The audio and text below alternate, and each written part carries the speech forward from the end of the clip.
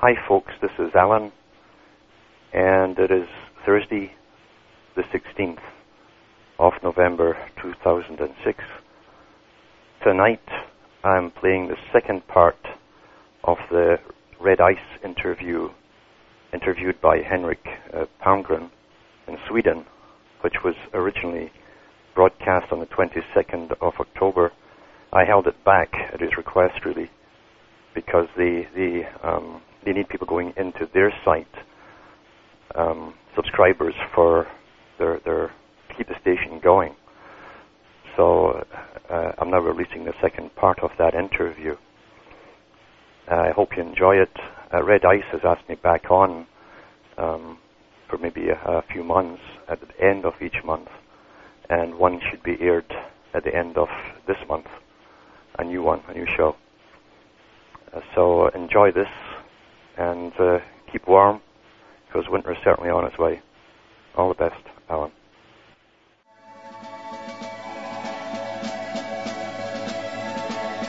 Can you hear the drums, Fernando? I remember long ago another starry night like this. In the firelight, Fernando, you were humming to yourself and softly strumming your guitar. I could hear the distant drums and sounds of bugle calls were coming from afar. They were close now, Fernando. Every hour, every minute seemed to last eternally. I was so afraid, Fernando. We were young and full of life, and none of us prepared to die. And I'm not ashamed to say the roar of guns and cannons almost made me cry. There was something in the air that night. The stars were bright, Fernando. They were shining there for you and me, for liberty, Fernando. Though we never thought that we could lose, there's no regret. If I had to do the same again, I would, my friend Fernando. If I had to do the same again, I would, my friend Fernando.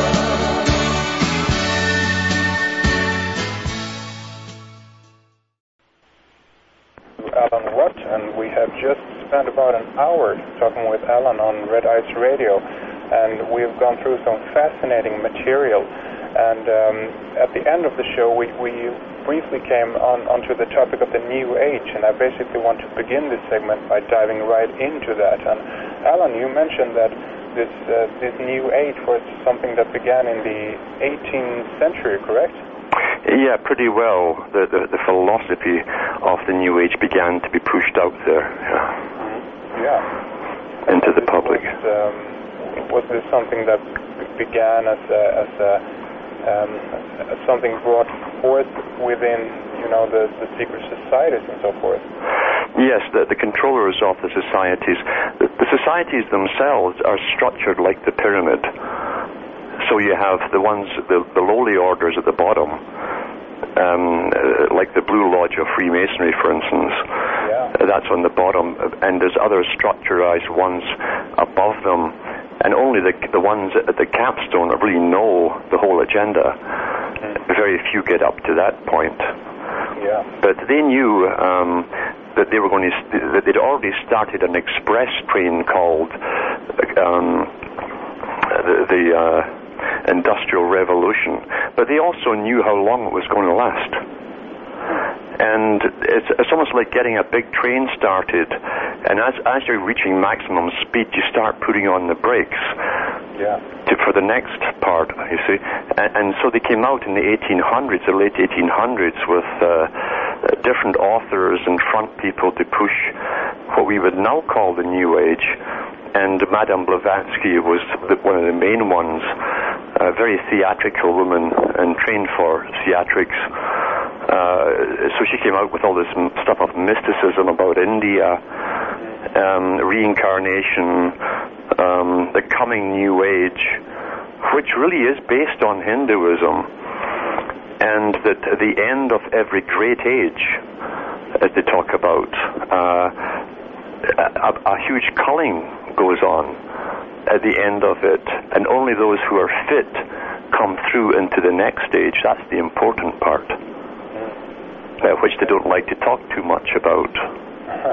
So they see themselves as these masters now then, who are going to survive the whatever it is that they either will be orchestrating or that will be occurring at the end of their end time, so to speak, correct? Yes. You see, evolution itself is not a Darwinian teaching. It's a Hinduistic belief. And Darwin, who was a Freemason and who totally believed the Masonic doctrine, which again is this ancient Hinduism, simply put forward to the general public what the higher Masons had always been taught. And they do believe in this evolution of a superior species down through ages, and as the next type has served its purpose, it dies off except for the ultra-fit. And this is where the whole term of Superman came from. You had different authors writing about the coming Superman. Adolf Hitler loved this idea, and he read Blavatsky's works. He was in love with the idea of the Ubermensch, the Superman, that would come along.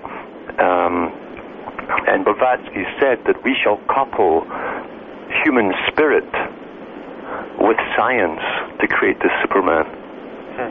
And that's what they're talking about now. And those who are unfit to go into this age will simply have to be killed off.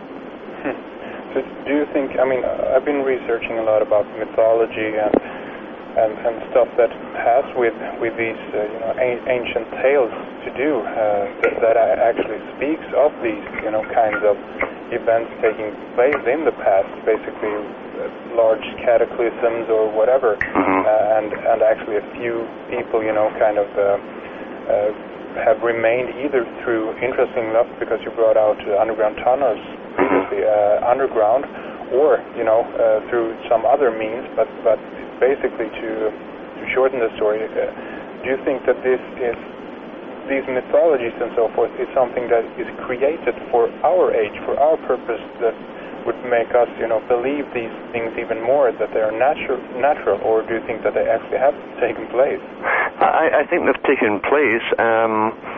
Whether it was man-caused or it was a natural event is up to the individual to decide.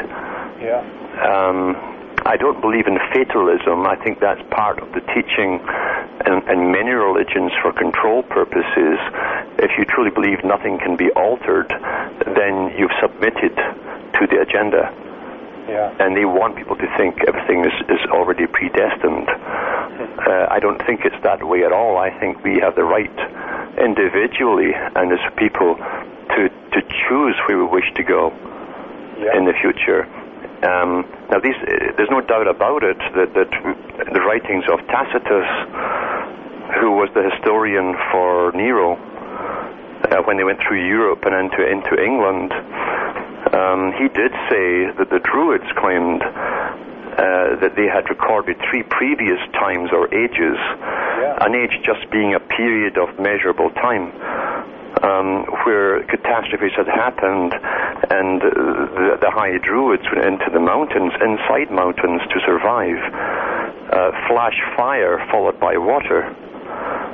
If we go into the histories of the ancient Greeks, the whole story of Mount Olympus began really with Mount Parnassus, and Mount Parnassus is riddled with tunnels.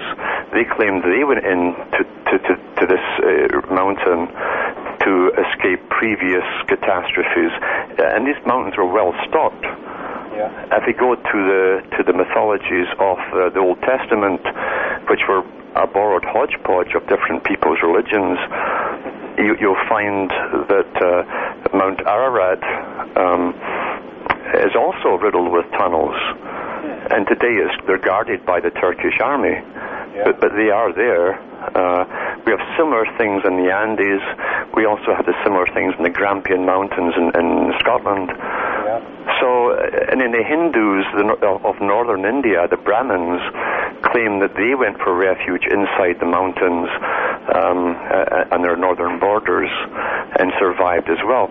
Now, what's interesting too is that if we were to take HAARP technology alone, HAARP was stopped. The initial experimentations with HAARP were stopped by its founder when he first came out with the Tesla technology. Tesla, yeah. Because he said that this had the capability of superheating the atmosphere to such an extent it would explode. The oxygen would explode. Yeah. And he was afraid of a flash fire that would sweep around the world. Now, if that happened, you'd have immediate melting of the poles.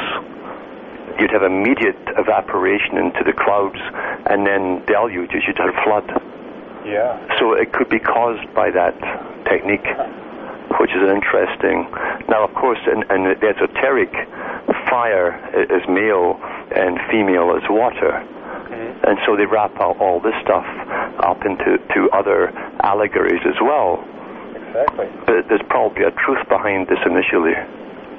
Yeah, that's really interesting because again, I keep returning, to the idea that we go in these kinds of cycles or circles basically, and even if these things happened, I don't know if we should say naturally in the past. I mean, as you say, this could have been technology back then too, but we seem to entering in a stage now where, as you say, that the technology again then is possible to create these kinds of geological upheavals and cataclysms. Yes.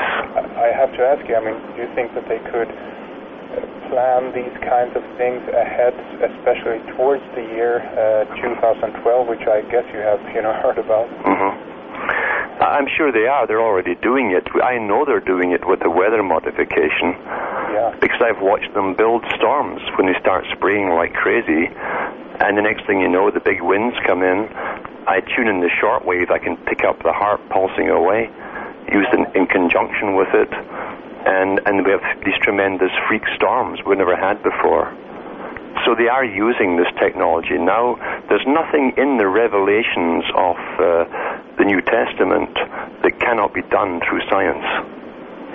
Pestilence, famine, disease, all that kind of stuff, earthquakes, that can all be done scientifically today. Interesting. Yeah. Yeah, so what do you think, if I'm to ask you, in the years ahead here, what would you, if you were to speculate, what do you think that we will see, what kind of world will develop here? It will depend how the transformation goes, how they can see. They've already pretty well dissected society down, and this was a necessity, even in teachings in government circles. They would have to break down what was left of the family unit, and when that was done, then the individual would be directly responsible to the government, and vice versa. They've been very successful with that, really. The next step is to see how well the individual adapts to the technology that's been given him. The computer was given not for our happiness.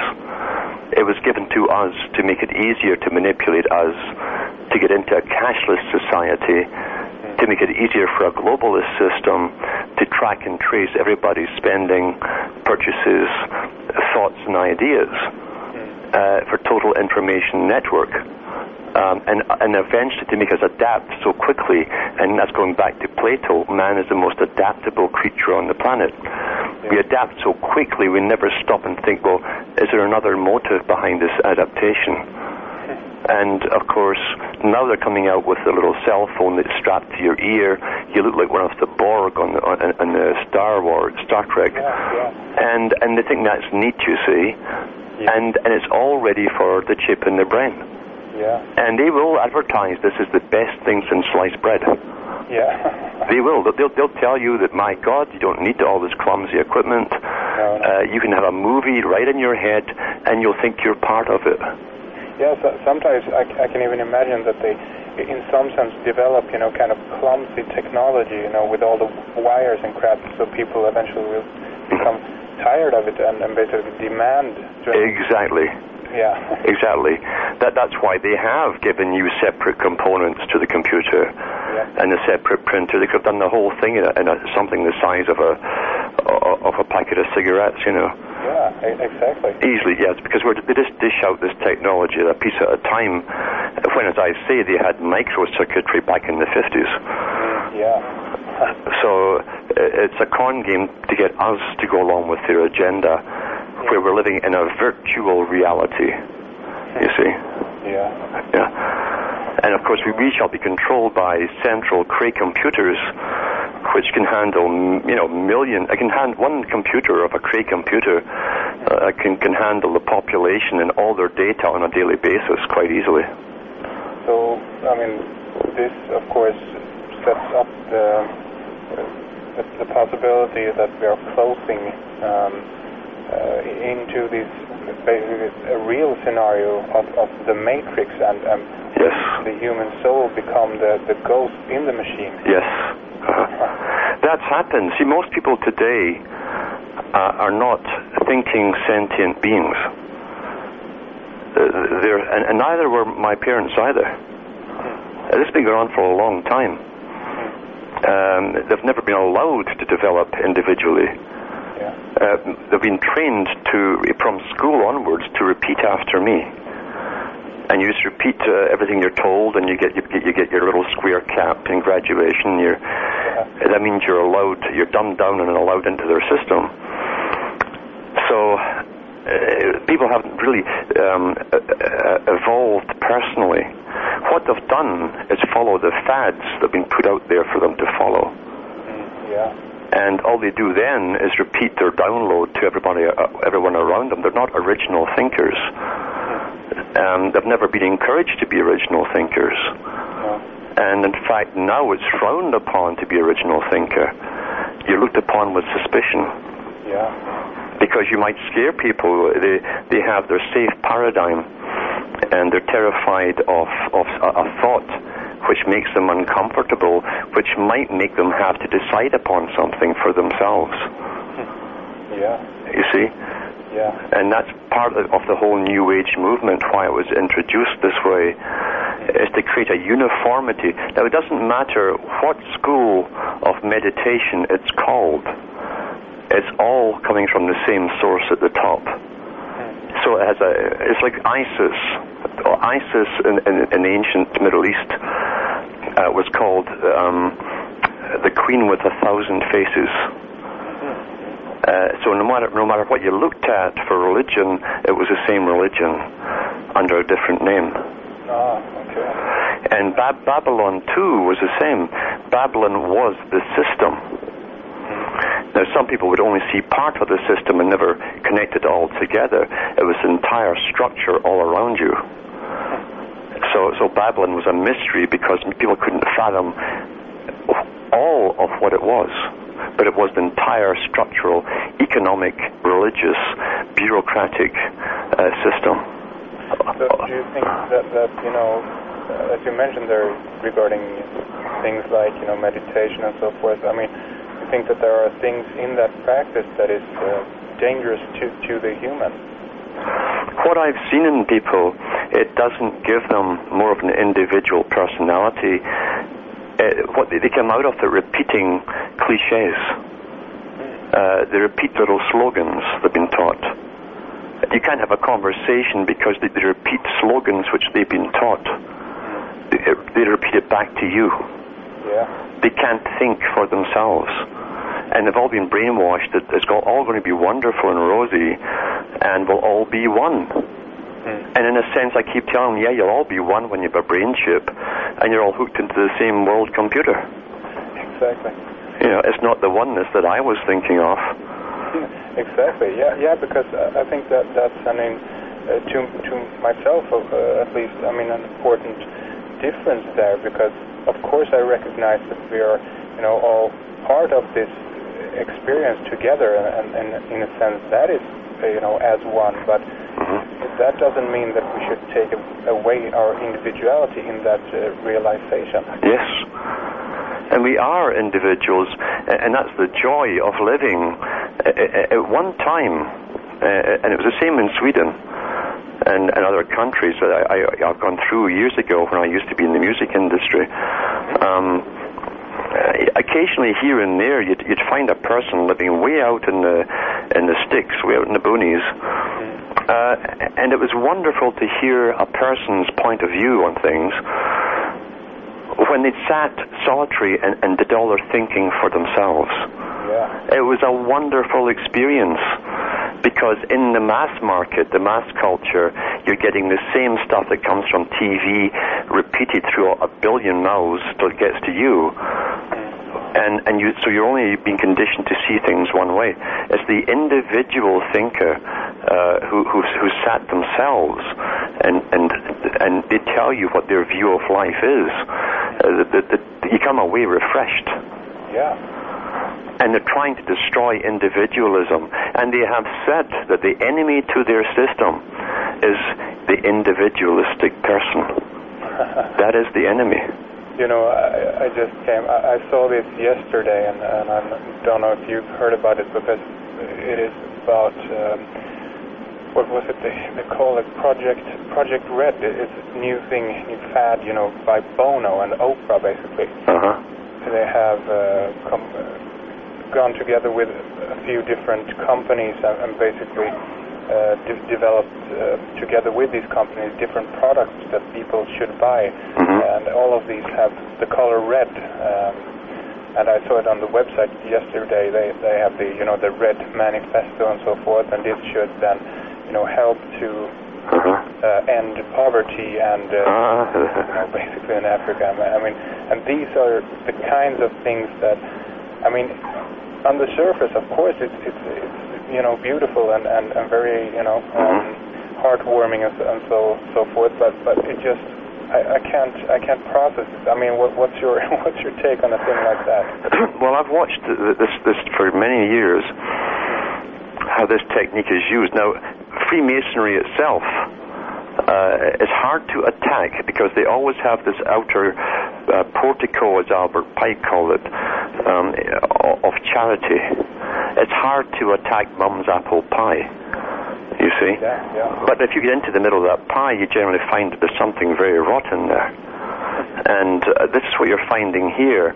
Now, the system we live in is a debt system, where about 12 or 13 families have the right somehow magically to be the bankers of the world and decide who owes what and etc.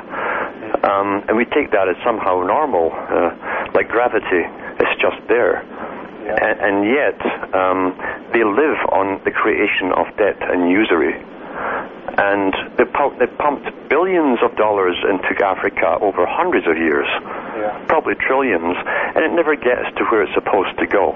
Never. And we know, if we read the writings of John Stuart Mill and his father, who were economists for the big British system, it was not intended to let the blacks of Africa live. They had decided in the 1800s that they could not adapt to an economic system. Do you know why that is? Why is Africa such a intensely, a continent that is under this extreme pressure, so to speak? It's because even in the 1700s, if you read the economists of the 1700s, they had, we think that Adolf Hitler had a list of all the inferior types that would have to be rubbed out. And that's, again, tying in with Blavatsky's Hinduism. Same thing. So Hitler wasn't the first. The economists of the 1700s and 1800s had this list too. And they had already studied what cultures would adapt to the new Western economic system. and which ones could not. And so they had a list made up of even H.G. Wells, in his non-fiction works, wrote the same list, that the blacks would have to be eliminated. The Red Indian of America would have to be eliminated. I even had the Irish down as being eliminated. Anyone who couldn't mimic the white man, that's what they said, into this new system would be excess and would therefore have to be eliminated. And we're simply seeing it underway as they pretend they're there to help them. Now, all the help that's went to Africa has totally destroyed their culture. They have none left. Now, they know that in Darwin's own Hinduistic theory, a superior culture will always destroy that of the inferior. When you destroy the inferior, they turn to drugs, alcohol, everything to escape. They're in misery. When the foundation of all that made you who you were is drawn from underneath your feet, you collapse. Yeah. And that's what's happening to Africa. We know that when the World Health Organization went through there, they left the trail of AIDS in their wake with their free inoculations of smallpox vaccine. Yeah, and this was one of the campaigns that this Project Red, or whatever it was called, Yes. was to, basically help fund money so that people in Africa can have, the wonderful drugs. Yeah, and I've watched programs on it where they vomit them up because it's killing them too. And it's a disaster. This is the real Holocaust of this new century. Yeah, exactly. And it's deliberate. It's been allowed to happen. It was planned centuries ago. And the big banking boys, you see, you don't get up to meet the big bankers of the world or prime ministers without doors opening for you. Exactly. And here's Bono asking the countries to forgive the debt, which they do every 5 years. Yeah. And they want Bono and his other people to come along and ask this, and they appear to be so magnificent. Now, number one, why are countries acting like bankers and giving loans to these countries anyway? Exactly. And number two, the debt isn't forgiven because the citizenry of each country is put down as a guarantor. So when Canada writes off the debt, or the US or any other country, it's still paid off to those bankers by the guarantor instead of by the recipient. So it's an ongoing debt scam, you see. Yeah. And now Harpo is just Oprah backwards. Oh. You see, Right. and Harpo comes from Harpocrates, which is the Greek word from the Egyptian of the symbol for secrecy. Uh-huh. It's one of the high parts of the esoteric groups. Yeah, it's all there. I mean, this is again, this connects with the occult, and I was going to ask you about things as Satanism and Luciferianism and things like that. I mean, how does that connect with all of this, according to you? It all does connect. When people are the functions which they do, it's very interesting. It's like Aldous Huxley. Al is a play on backwards la, which is the French. In France was a big player in the creation of the languages, which is the feminine the, you see. And you'll find that coming up over and over through esoteric language. And do comes from tu.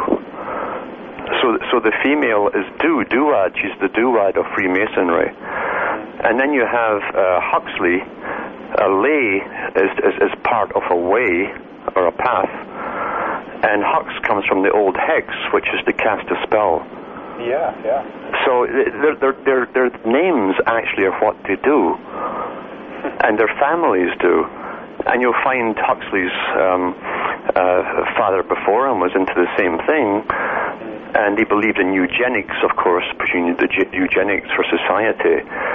And then you go into Darwin, which is a play. An Old English dar was to dare, and win can be also win, and it can also be pronounced with the V, which is the vine. And so knights, high knights, nobility, they dare to win. Knights are bold, you see. This is all Masonic terminology, which became their names. So again, we have a bunch of people who basically set up even their children to be part of this system, even Yes. with their names going into it. Absolutely. Yeah. Amazing. Yeah. And one thing that I was thinking about earlier was, I don't know if you've seen it, the movie THX. Oh, yeah. Yeah, I mean, that must be like a dream world for the... I mean, it's a combination between, as I said, basically a Brave New World and 1984, basically, with this technological and drug-induced population, basically. Yes, exactly. That's the whole idea of it, was that you could do anything with a society which is reared from babyhood by the ruling elite, the state itself, and trained, and the only knowledge it would have on anything would be that which was indoctrinated into it, and then drugged throughout its life, tested and monitored to make sure that they had no aberrant thoughts. So that was also a very telling movie. Yeah. Directed by George Lucas. Yes. Oh, yeah.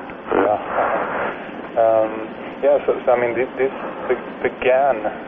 This last step, I guess, in this process began, or I should say, began when they started to break up the family. Getting the kids into the schools and getting both parents working, basically.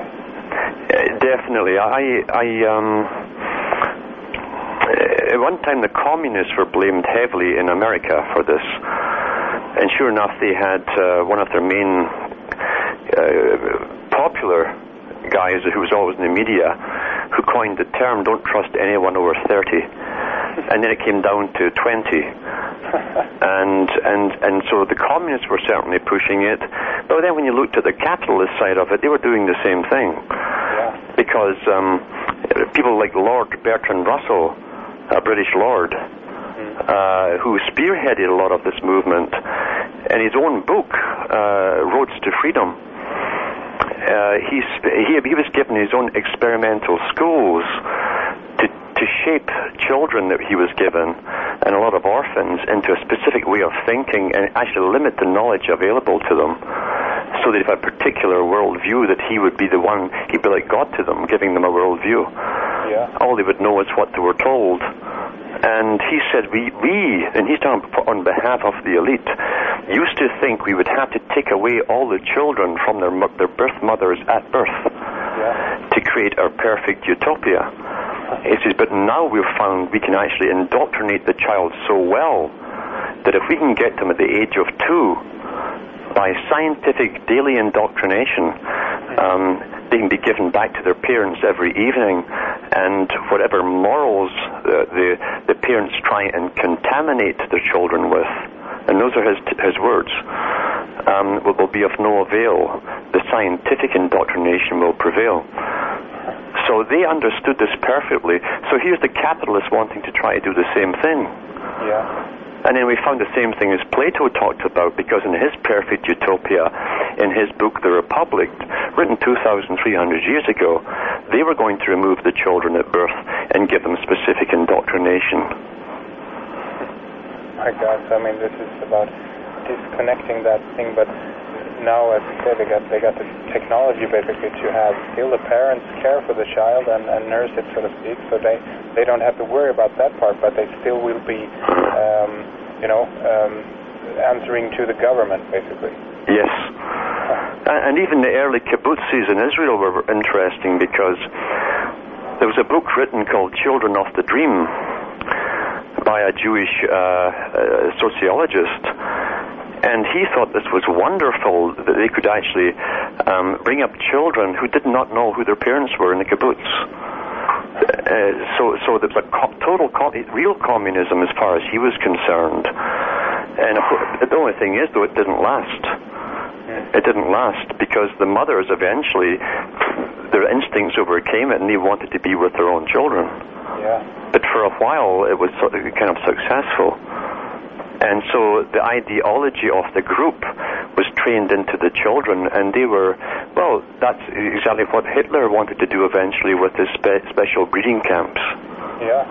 It's the same story over and over, regardless of what side you think you're looking at.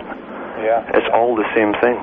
Yeah, exactly. And let's talk a little bit more about the young people, the children, because, you know, some of the methods that they use, I mean, things like, you know, music and fashion and so forth, I mean, Yeah. I think that all of this connects, you know, with mind control, basically, and suggestions that, I mean, what is it that makes young people, you know, fall into these patterns so easily and basically want this kind of thing? It's the complete study of human nature and the milestones that we go through from birth to death, every category, every age group, is perfectly understood. And teenagers who are going through an awkward phase to begin with, because they don't know who they are, you're questioning everything. Young boys wonder if they're actually walking all right. Am I ungainly? All that type of thing. So you're insecure, and so you want to belong. To be accepted by others must mean that you're okay. Yeah. And so those in charge of culture creation, and believe you me, culture is always created by the ones at the top. Yeah. And okay, nothing comes from the grassroots. Although they pretend it does. Even rap music did not come from in a ghetto in the States. Yeah. It came from the ones at the top. It's all given, and it's marketed to the children. And each generation thinks the one that they're given is actually theirs, and they never stop to ask why. You see, if the human brain hasn't changed, and at least just let's be minimalistic and say thousands of years, if Beethoven or Mozart or Chopin or any of the big composers were popular and really altered the cultures in their day for teenagers, technically that should hold true today as well. But you'll find the conditioning is so well put across that the teenagers won't even look at the music of their parents. And we never ask, well, why is that? If the human brain truly appreciates music, it should like all the music that was ever enjoyed by any generation of teenagers. Yeah, of course. But it's not. It's because they're taught that they are special. Each one is taught they are special. And the music that's piped into them up to the age of about 24 will stay with them until they're old.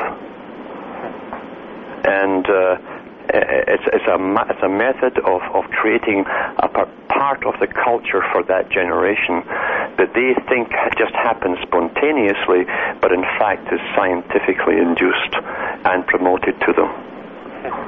Amazing.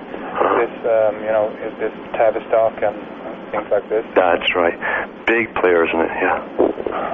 Can you tell us something about the background of Tavistock? Yeah, Tavistock was at one point a mental hospital in London, England.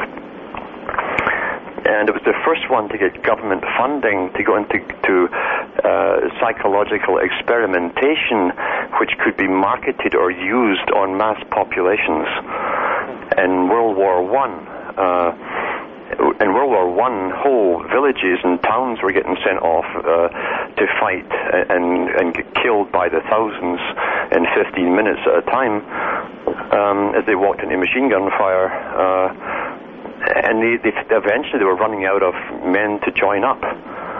So they said, how can we get young men to want to join up? And so they started to promote a drama over the BBC radio. And that's why the BBC radio was first put into existence. Right away it was for propaganda purposes. And they would give you a series. They found that the serial that you tune into daily to find out what happens, and always leaves you with a cliffhanger at the end of each show to make sure you tune into following. They found that had a tremendous influence on the listening public. Yeah. And Tavistock sent agents out across Britain to collect this data, and even into bars and places to find out if the conversations of the play the exciting play was being discussed, and they found it was. So right away, see, that in itself is behavior modification. Yeah. If you can start parroting the next day what you heard on radio or television, you are being modified. You are adapting behavior to suit what you've been given. Well, they found out that in one of the plays, it was called The White Feather, that it's a drama about girls who gave up their boyfriends if they didn't go off and fight.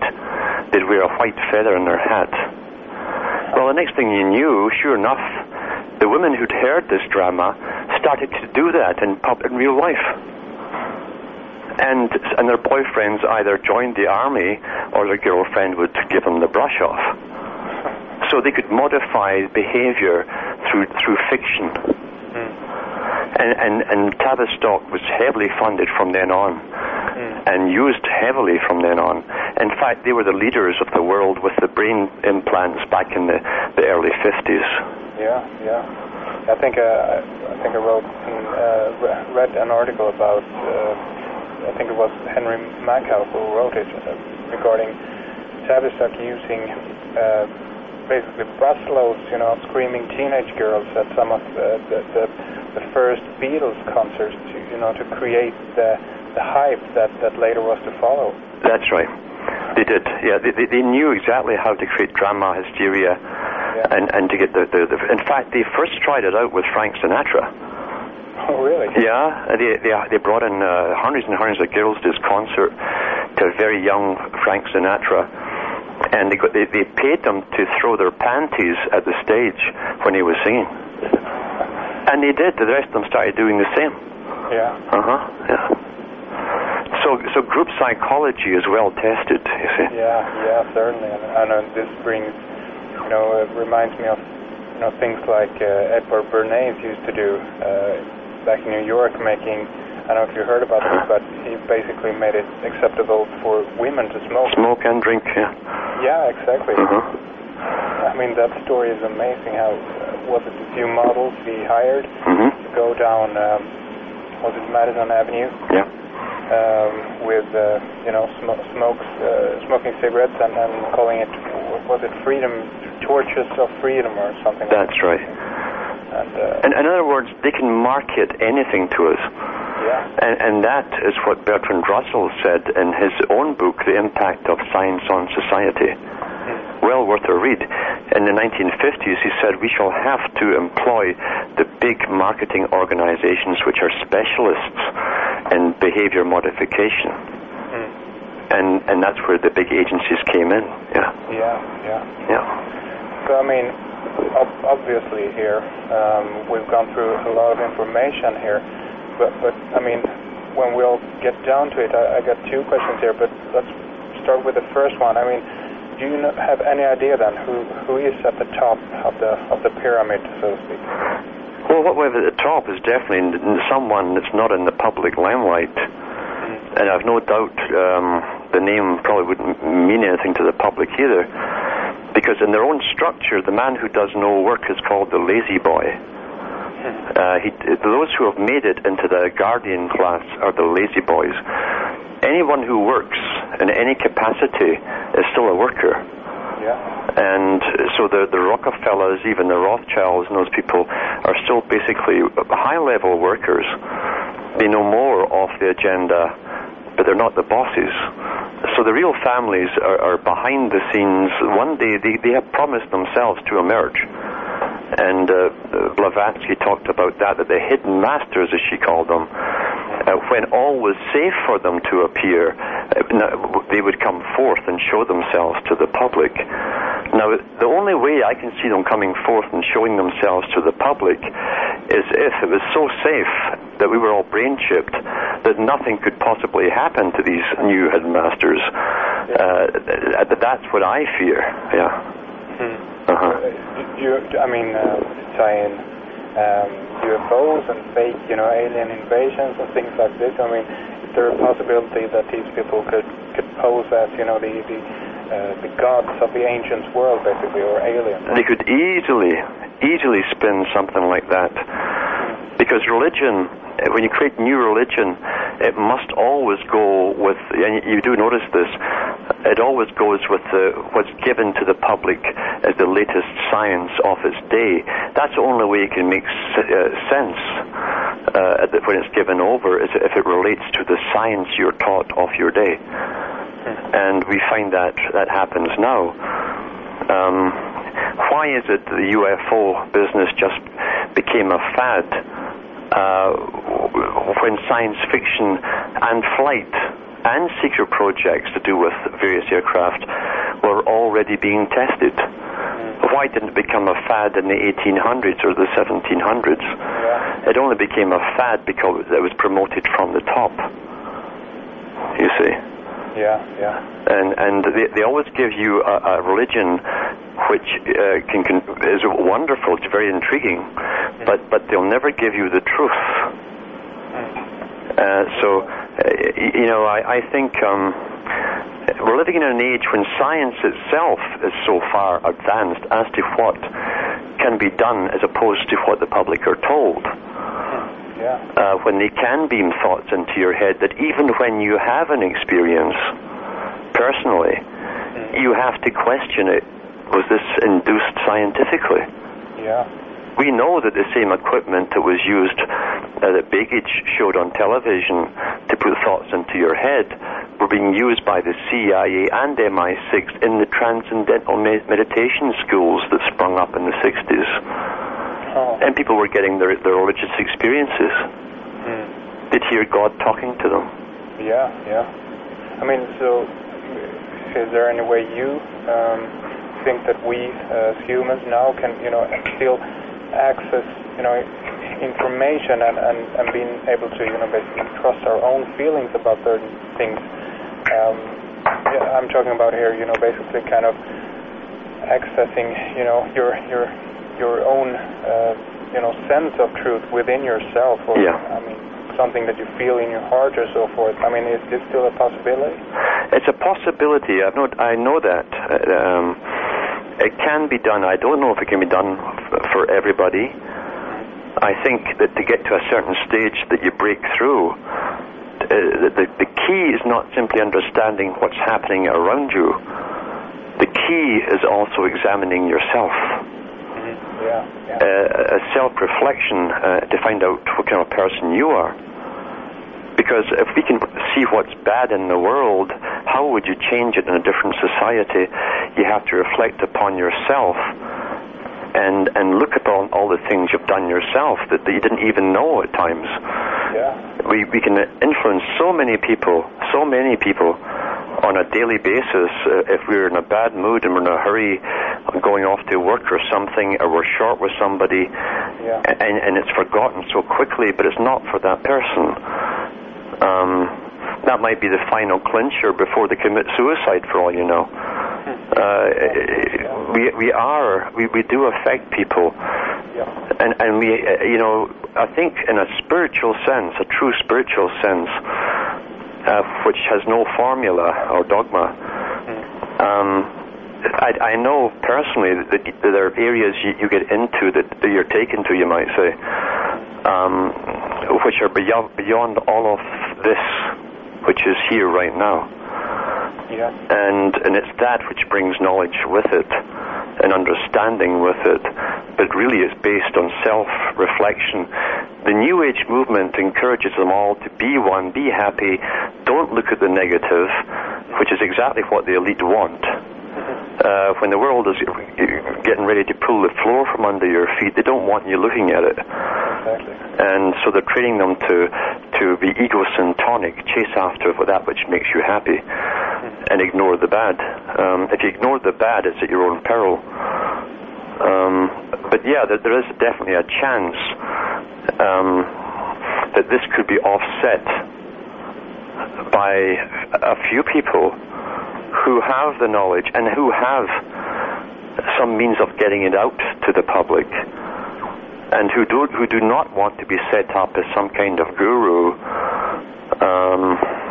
who brings shamans in or goes up to Mount Shasta or whoever's trendy, but simply speaks the truth from the heart and lays it out there. Now, the world might change for you individually, which might in some cases be more important than all the rest. As you change yourself individually, the world can change with you. Yeah. So that's a whole topic. It's a deep philosophy which would take a long time to explain. Yeah. But there are things which happen on an individual or to an individual as they go on this journey, especially when you can get over the anger. Because it's tremendous, as you go through the journey, when you understand the evil that's controlling this, the inhumanity of it all, there's definitely an anger phase that many people get stuck in. Yeah, I mean, because I can see it in a certain way. I mean, because the conspiracies and so forth have, in some sense, become, popularized, and all I see basically in that area is that it is exposed in a sense that it makes people, more and more angry. They see all the corruption on the TV, but there's never any kind of psychological handling of these things or any kind of solution to them. Mm-hmm. And yet the solution, as I say, is to alter yourself. Yeah. Because we are composites of our own indoctrination. Yeah. And we have to break free of all that to find out who we are, and we've got to find out what power resides within us. And finding that is truly empowering. Yeah. It truly is. That's what's empowering. Your mind really expands. Your personality alters. You find who you are. Yeah. And you're broken free. When you can break free above the matrix, even in the bottom level 1 I call it, and get up near the ceiling of level 1, you've done really well. Yeah. But you have to break through the next level, and the word level, and the coding level, and go higher. So this is, according to you, a process that highly is connected with your awareness, not only of your surrounding, but also then of yourself, basically. Yes, and I don't advocate drugs, No. I've noticed that, see, whenever in history we're guided by the big gurus that are sent out by the big boys, who are heavily financed, and they always take you down the same road of a form of what they claim is spirituality coupled with experiences to do with drugs. And that is self-defeating. That's not enlightening at all, why would the big boys always push the same format like Aleister Crowley? Aleister Crowley set off part of the New Age movement. Yeah. He is now admitted he did work for MI5 as an agent. Yeah. And here he is sent into the world, a high Freemason, to set up an esoteric group and to lead youngsters into this new channeling, drug-taking type of experience. He was sent out with the blessings of the British Crown to do that. So whenever I see the same thing happening again, and any other big, highly promoted people doing that, I see the same formula there. Yeah. And you have to draw back, Yeah. Because Albert Pike said we always give the public their leaders. Yeah. That's why the public never win. They got the strategy down. Yes. Oh my God. And so again, that's ancient strategy. Yeah. Yeah. And why change something that is working perfectly? Exactly. So that's the thing, you see. So whenever you see something that walks like a duck and quacks like a duck, you don't have to have someone else tell you, yeah, it's a duck. If the MO is the same, it's the same people behind them. And I've watched people throughout many, many years delve into the drugs and all this nonsense with South America. Aleister Crowley was the first one to push going down to South America and taking the drugs of the shamans.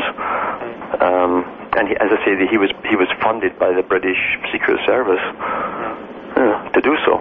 Yeah. So truth doesn't come with a muddled mind. And drugs certainly do that. I agree. I mean, so step one here, we've got about, 2 minutes or so left here, but I mean, step one basically, of course, is to wake up people to these facts and so forth. That's what we're doing now and what we're trying to do, because, I mean, you're out there and screaming at the top of your lungs, basically. Yeah. And, do you think that we will make it? We can make it very simply and easily. I've been on a few shows, and I always know when there's Masons involved, because they shy away from this part of the solution.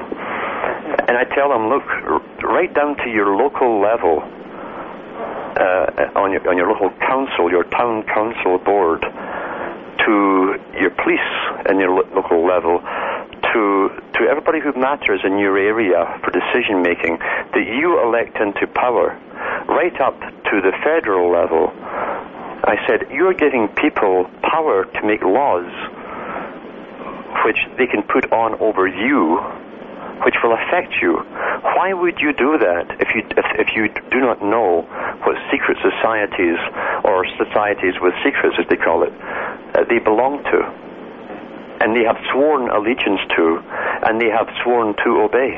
Yeah. And yet, all across the country, doesn't matter what little town you go into, there's a Masonic lodge. Yeah. And everybody who is anybody for decision making in that area belongs to it. And they have all sworn to obey their own superiors up to the Grand Lodge. So this is why everything is happening worldwide at the same time. That's why all of the United Nations agreements, right down to even building codes, which will eventually put you off your land because you can't keep up with them. It's been pushed forward by Freemasons and women who are in the Eastern Star, and a myriad of other branches of the same thing. And so, to give people power to make laws over us, we better start demanding to know what organizations they have given allegiance to already. Yeah. Absolutely. And that would be one heck of a big start. I totally agree, yeah. I mean, let's make that our agenda here. Yes. Yeah, because we have to do it, and we have to, at least inform people so that they are aware enough to make their own conclusions of what they are a part of. Absolutely. Yeah.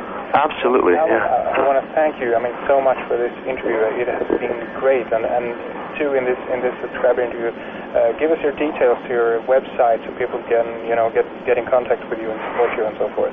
Yeah, you can check out cuttingthroughthematrix.com, and I have some DVDs and old talks on ancient religions for sale.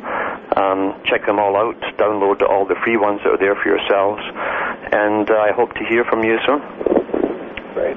Yeah, and Alan, I hope we can do this again sometime in the future, because it has been great. Sure we can, yeah. Okay, thank you very much for coming on, Alan. Thanks for having me. Thank you. All right, there we go. Awesome. That was a wonderful interview. Thank you, Alan, very much. It's a pleasure. Yeah, we're going to add, as you know, the intro and outro and so forth after the show. We have recorded it now, and we will send you, the links and so forth, so you can, give it to people who want to listen to it. But sure. Great. So we'll drop your mail soon. I think that this, if I remember correctly, this show will air also on bbsradio.com on the first part, I should say, on next Sunday, not this coming Sunday, but the next. Oh, okay.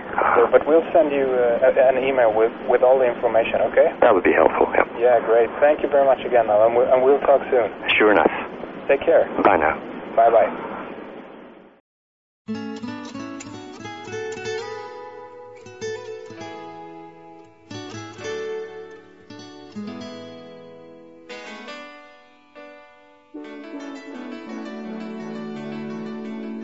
Chiquitita, tell me what's wrong. You're enchained by your own sorrow. In your eyes, there is no hope for tomorrow. How I hate to see you like this, There is no way you can deny it. I can see that you're all so sad, so quiet. Chiquitita, tell me the truth. I'm a shoulder you can cry on. Your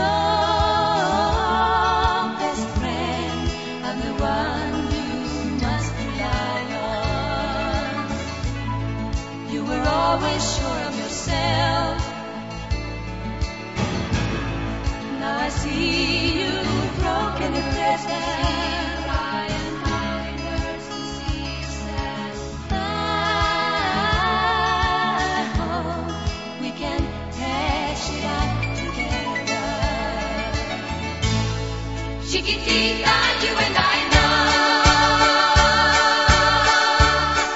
how the heartaches come and they go and the stars they're leaving. You'll be dancing once again and the pain will end. You will have no time for grieving. Chiquitita, you and I cry, but the sun is still in the sky and shining above you. Let me hear you sing once more like you did before. Sing a new song, Chiquitita. Try once more like you did before. Sing a new song, Chiquitita. So the walls came tumbling down, and your love said no, no,